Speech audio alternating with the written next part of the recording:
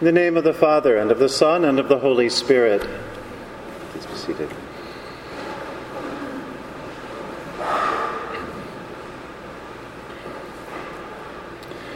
I don't know what your plans might be for tomorrow, but it always surprises some to hear that our tradition that is formed through the Book of Common Prayer, our tradition imagines that we might be in church tomorrow.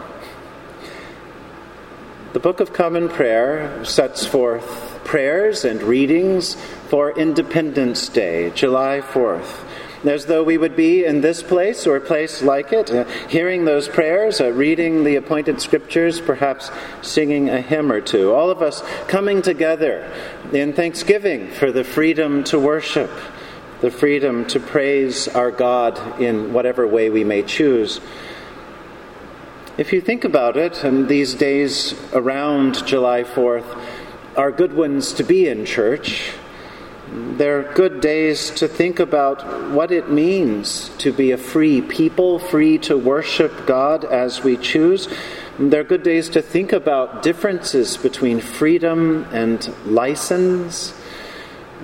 They're good days to give thanks for our freedom, to work on behalf of the religious freedom of others, to think about especially what it means to be independent within a Christian context. The scriptures today, though they're not for Independence Day, but for the Sunday, nevertheless help us to think a little about this, I think. They help us to remember that while it is Independence Day, celebrating independence from a colonial power, it is not Individualist Day. It is not Isolationist Day. In fact, it's a day for our committing again to what it means to live into the common good, to be a place of united states. The Declaration of Independence itself reminds us that it's we the people, not I. It's we the people who have come together for a more perfect union, for a common defense, for the general welfare. Our founding documents stress that we are in this together. Our readings from the Scriptures do the same. The first reading today from Isaiah could be seen as a very tender and intimate snapshot of the way God comes to each one of us. And that is true enough. The image here is of God comforting a child like a mother who comforts her child. But notice the larger context. This child is a symbol of a lot of children and a lot of adults. The child sitting on the knee of Mother God is the people Israel. As a mother comforts her child, so I will comfort you, God says. But the you here is collective, it's communal. The other side of God's you, of course, is we, and that we, in the context of the Scriptures, was the entire nation of Israel. The nation that struggled like wayward children for 40 years before they became a real nation. And so Isaiah's words from God come to the people of Israel like a blessing on their effort to be one family, to be one nation.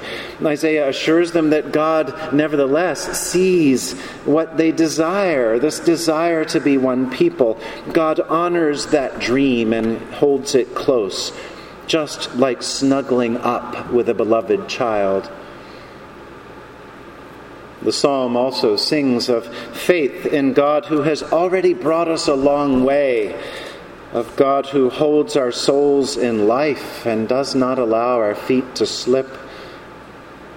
But God keeps us from slipping not by extending some holy, unseen, ghostly hand out of heaven, but instead, God becomes human. God becomes like one of us. And that's the way God supports us. God keeps us in life and prevents our feet from slipping by giving us one another to hold on to.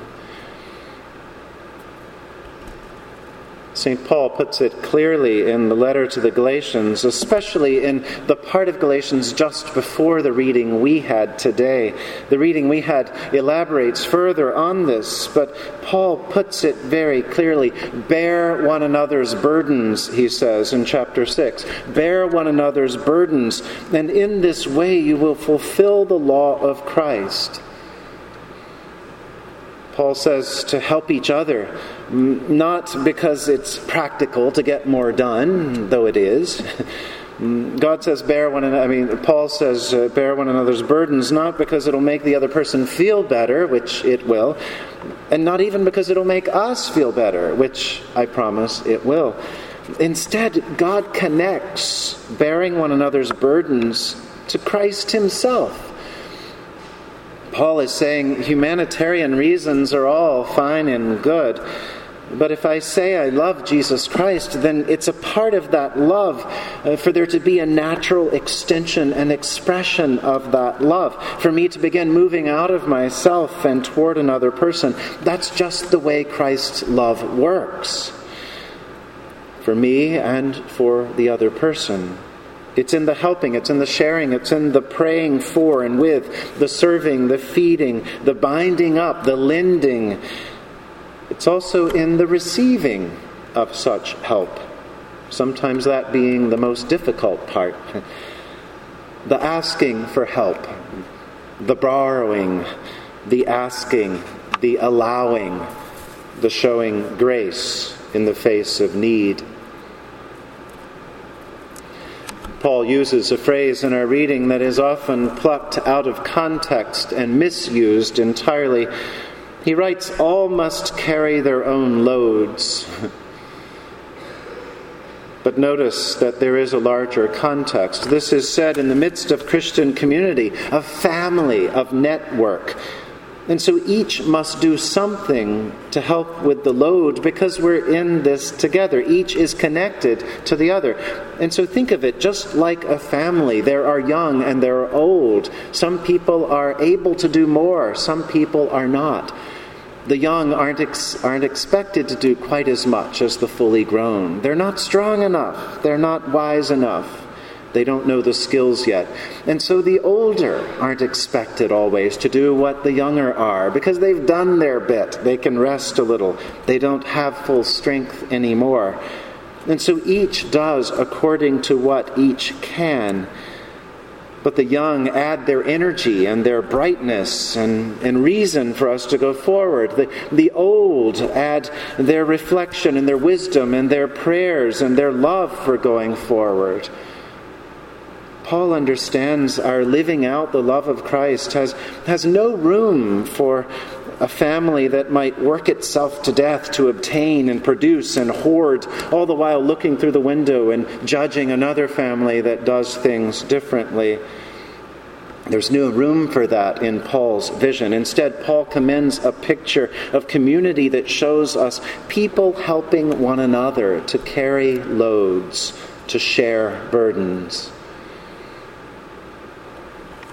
The Gospel of Luke, in its entirety, the whole Gospel really, is written from the perspective of encouraging us to share burdens, to share joys, to share in the common life of Christ. Many of you know that among the four Gospels, Luke is often symbolized by the ox. And some suggest that the ox is used to represent Luke because the ox is a beast of burden. This story of Jesus appointing 70 only appears in Luke, where Luke's perspective helps us see that Jesus organizes and shares. It's Luke that highlights the way Jesus goes out of his way to help both the rich and the poor, to move among both the rich and the poor, to move especially among the women and those who were at society's margins, those who others thought were unacceptable, those who perhaps didn't grow up as religious Jews. An ox may seem slow and plodding at times, but especially in other cultures, remember that the ox is often the king of animals. The ox is the most useful. The ox carries loads. It moves things. It's strong and it's persistent. It's steady, and it allows for other things to grow and develop and live. In today's gospel, Jesus organizes the disciples as pairs, one with another, and he dreams of us doing the same. Sometimes we might be called to be the strong one. Other times we're called to be the weaker one. The Christian tradition itself gives us a number of ways of practicing this sharing of burdens with one another. There's the idea of finding someone a little more experienced, perhaps a spiritual director or a spiritual friend.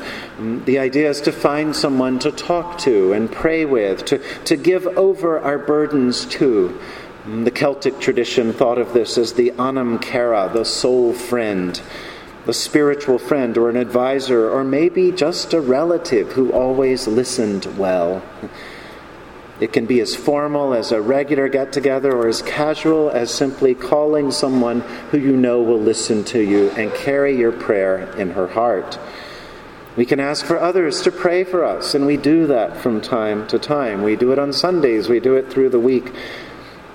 We can also share our burdens in practical, tangible ways by showing that we're thinking of someone with a note or a call or a well-placed word. Sometimes money does the trick. It can ease another person's burden.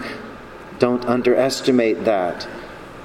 And how many of us have had burdens lifted, if not disappear altogether, when someone brought us food or treated us to a meal.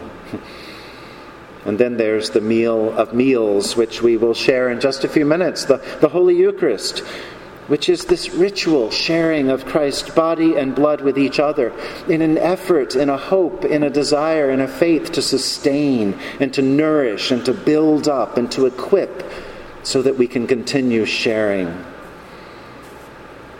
We share one another's burdens by volunteering with Trinity Cares, with Health Advocates for Older People, with the Holy Trinity Neighborhood Center, with all sorts of things in the church and out of the church. There are all sorts of ways we can experience the strength of community that bears one another's burdens. If we live out of today's scriptures, if we can in some way grow in our ability to be the children of God like Isaiah imagines, to accept God's comfort as a mother, if we can bear one another's burdens like Paul suggests, if we can team up with others like the Gospel of Luke shows us to draw strength and share our own, then perhaps with the Spirit's help we can grow in our ability to help others continue to shape the common good. In 1630, as people were crossing the ocean to come to this country, John Winthrop, the governor of the Massachusetts Bay Colony, preached a sermon to that early group of Puritans.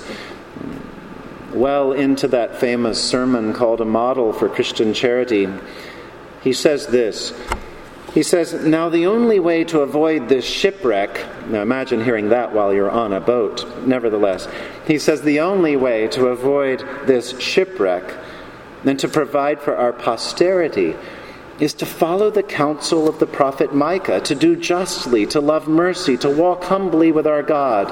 We must delight in each other, make others' conditions our own, rejoice together, mourn together, labor and suffer together, always having before our eyes our commission and community in the world as members of the same body.